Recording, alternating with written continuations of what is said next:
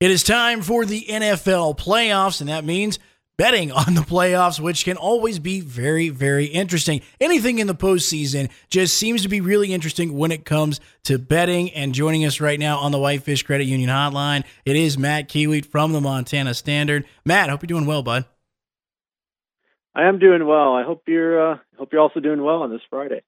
Well, Matt, I got to say, man, I'm excited. I'm a little nervous because my Tampa Bay Buccaneers are in the playoffs. I haven't felt like this in about 13 years, but I'm good, man. I'm happy. My team's in the playoffs. Yeah, they got a chance. All you got to do is get there, and then anything can happen, as they say. Yeah, absolutely. And you talked about that in your column, Matt. So let's talk about that. As obviously the postseasons, you mentioned in your column, like March Madness, the NFL playoffs are pretty exciting, but anything can really happen in the NFL playoffs. So how do you advise people to try and deal with the unexpected? Playoffs, they have all these great moments. They're very famous, and what do they have all in common? Nobody expected it to happen. It just kind of came out of nowhere. Either, a team was written off for dead or a play at the very end of the game. And so if you're betting and you're on the right side of this, it can obviously be very exhilarating. But if you're on the wrong side, it can be very frustrating. It can lead to some pretty bad habits. Say you're winning a bet, and then on the very last play of the game, somebody gets a fluke touchdown, or they hit a long pass down the field, and the other team kicks a field goal to win it. And then you toss yourself into it. You're like, man, I was on the right side. Too bad I lost that, but I need to get it back on the next game. And then, it kind of snowballs. It can snowball rather quickly with all these, random but epic events happening. And so, if you're too overexposed to trying to win everything back, it can really take away from the enjoyment of everything, which is kind of the opposite of what we want to do here, right? Just dive right into that one. The Indianapolis Colts at the Buffalo Bills. They are going to have some people in the stadium for the first home playoff game in Buffalo since the 1990s. What do you think about this game? Well, so first, like you mentioned, we'll have Bills Mafia at the game, so we'll get some good content pregame and postgame, regardless. Maybe Phil Rivers mic'd up. And I think is this the Nickelodeon game? No, it is not. I think that's the Bears-Saints game. Oh, okay. Never mind. Well, Bills Mafia and Philip Rivers potentially mic'd up. That's enough for me. But as for betting the game, obviously the Bills probably playing the best ball in the entire NFL. I don't think anybody would argue with that. And then the Colts are kind of a head scratcher, right? Mm-hmm. They got losses to Jacksonville week 1. I don't really know what happened there. They got blown out by Tennessee after they blew out Tennessee, but I think each of those games, the final score was kind of lopsided. The truth is probably somewhere in the middle. And then they got losses to Cleveland, Baltimore, and Pittsburgh. And they all have one thing in common other than those teams being in the AFC North. Those defenses are able to pressure Philip Rivers and make him play much faster than he wanted to. And so because of that, I feel like the Bills will sort of fall in line and try to do exactly, what Pittsburgh, Baltimore, and Cleveland did. Buffalo does blitz 35.8% of the time. This is according to Pro Football Reference, and that's 8th most in the NFL. However, they only hurry opposing quarterbacks a little less than 8% of the time, which is 27th in the league. And the pressure percentage, which is hurries plus knockdowns plus sacks divided by dropbacks, is 21% of the time, which is 23rd in the NFL. And so there is pretty good chance that Phil Rivers is going to have a nice clean pocket to get rid of the ball on time. And when he's cooking and not turning the ball over, and then that running game gets going, it's pretty hard to stop. So, as well as Buffalo has been playing, and they've been playing really well, and I expect them to keep doing so, it's going to be tough to cover an entire touchdown if the opposing team is going to be moving the ball effectively, especially on the ground. So I do like the Colts plus 6.5 here. And if you wait till kickoff, I'm guessing the Bills will be a very public team, and I wonder if you can't get plus 7 or plus 7.5.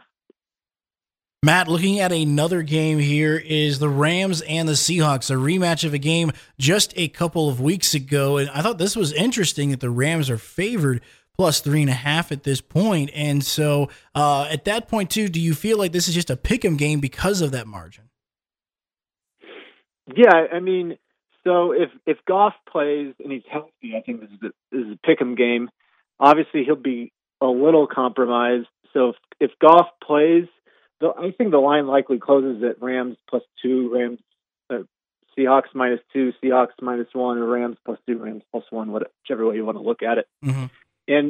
And so at the current number, at the time I published yesterday, I actually don't have Sportsbet open at this time because I'm on the phone with you. And so, the Rams are 3.5-point underdogs, and I think that's a bit of a free roll because if John Wolford plays, and he plays turnover free and gives the defense a chance to shut Seattle down like it's done all season, then Rams getting a field goal and a hook is probably right around correct. It's probably a 50-50 shot. The Seahawks cover, the Rams cover. But then if Goff comes back, I think you're getting another couple points in value there, and as the line closes at 2 or 1. And so, if you like the Rams, which I do, you bet them now. And so you get that big juicy number at outside of the field goal. But if you like the Seahawks, you definitely want to wait till kickoff to see who's starting, because maybe you want to fade them if it turns out, in fact, Wolford is playing them. And then if Goff plays, you'll get a better number betting Seattle at closer to kickoff. Right now, we're with Matt Kiewiet from the Montana Standard as we are talking Montana sports betting. We'll continue with our NFL playoff previews next here on the Nach On Sports. Think about where you were 1 year ago today. What were you planning for? Whether or not you planned for a new challenge, you got it. And most importantly, you succeeded. Cooking at home, learning at home, 5 + 5 and banking at home. At Whitefish Credit Union, we understand you've been through a lot. And as you move through the year, just know we'll be right there at your side. This year, next year, and always. Whitefish Credit Union. Subject to membership eligibility. We're talking Montana sports betting for the NFL playoffs with Matt Kiewiet from the Montana Standard as he joins us on the Whitefish Credit Union Hotline. Matt, you hit me up on social media with some thoughts on this game earlier this week, and I definitely had my fingers in my ears and just going, no, I don't want to hear this because you've got some interesting stats, and this is why I'm worried about this game. Tampa Bay at Washington. It's a good defense with the Washington football team taking on the Bucs. I mean, and the line agrees. It's obviously unlikely that Washington wins, right? I mean, they have a lot of trouble scoring. Tampa, even if their offense isn't playing that well, throw the second New Orleans game out, they can score some points, right? Mm-hmm. And so, however, in terms of covering 9, which is what the line was when I published yesterday, I do worry about them covering that number just because they haven't really beat an elite defense this year. The New Orleans losses, and these numbers are according to Football Outsiders DVOA. My favorite, defensive metric, and there's others out there, and these teams will be right around that number that I'm about to list. So you got New Orleans, they have the number 2 defense. Week 5, the Bears had number 8 defense. Week 11 lost to the Rams. Rams at number 4 defense. You can probably throw out Week 12 with Mahomes and Tyreek Hill. I think that was a poor defensive game plan by the Bucs, and so there's not a lot the offense could do to keep up with that. The best defense Tampa's beaten this year is Denver's number 13 defense in Denver, which is pretty good, right? But Jeff Driscoll was at QB, so the offense wasn't able to really sustain a lot of drives, and that is the path to victory here for the Bucs, right? The Washington quarterback situation is probably a little subpar compared to most of the NFL, and so if the Bucs can get a lot of 3 and outs from the Washington offense, event in the defense, and that Washington defense, which is predicated on the pass rush, aka the biggest guys in that position in that unit. Mm-hmm. They'll get tired eventually trying to, pin their ears back and sack Tom Brady. And so the game wears on. If Alex Smith doesn't sustain drives, the Bucs have an excellent chance to, especially pour it on late. I do feel like the Bucs corners kind of play into Alex Smith's strengths a little bit, which is they'll allow some underneath throws. And who likes underneath throws more than Alex Smith? I maybe Brady. Brady with New England, that is. Mm-hmm. Not this version of TB12. And so, I feel like Washington's ability to defend and play ball control will make it difficult to cover 9 points. And so I'm on the football team, +9.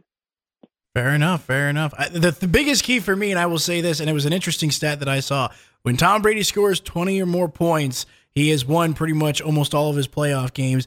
And when he's been under 20, I think it's almost a sub-500 record. So my big key on Saturday night as I'm watching this game is the Bucs need to score more than 20 points.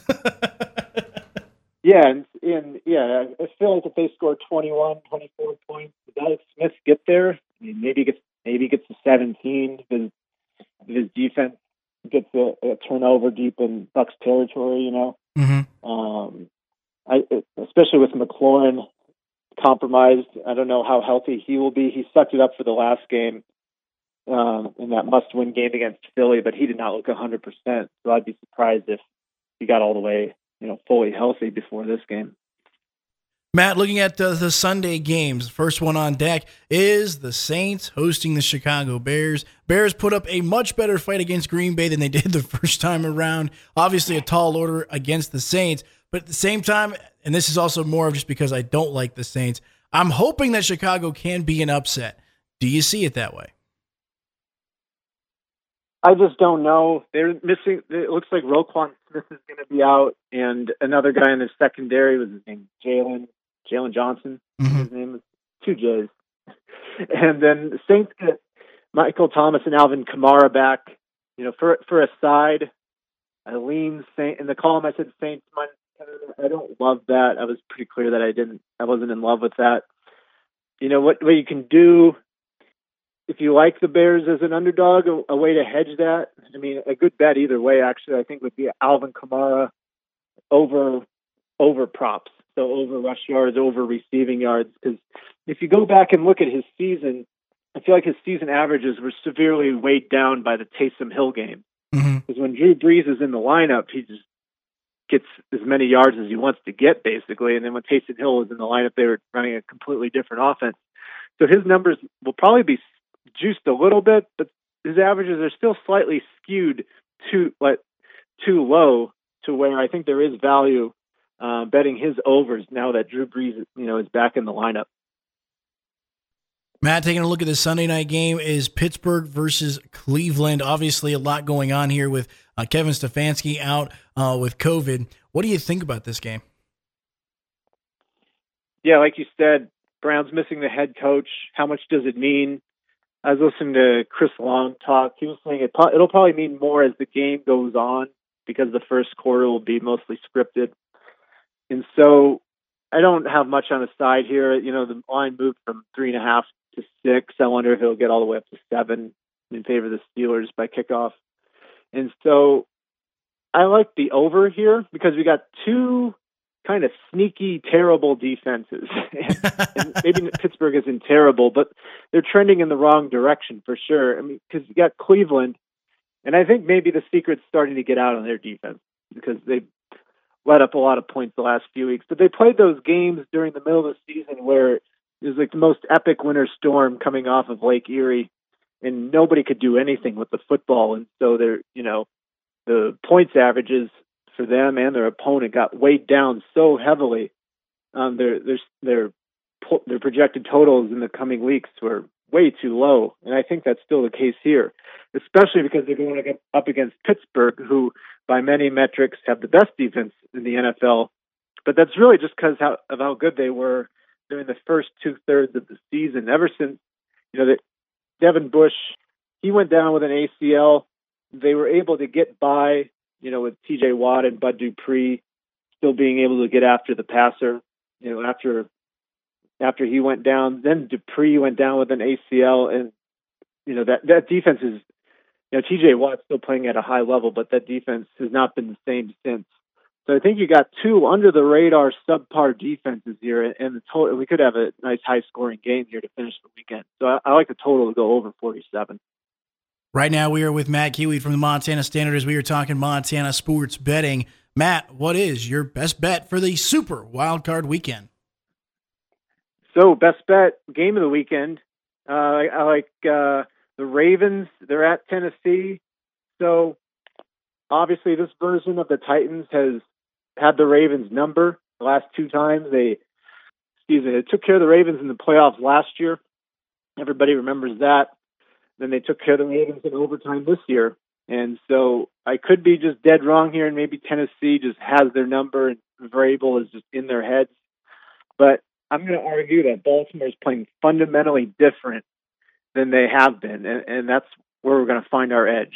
So before Lamar had to miss week 12 after testing positive for COVID-19, he was averaging 27.6 pass attempts per game. And the Ravens had a 6-4 record over that span of games. And people were wondering, are they going to make the playoffs? Like, what's going to happen here? Is Lamar a one-year wonder? Blah, blah, blah, blah, blah.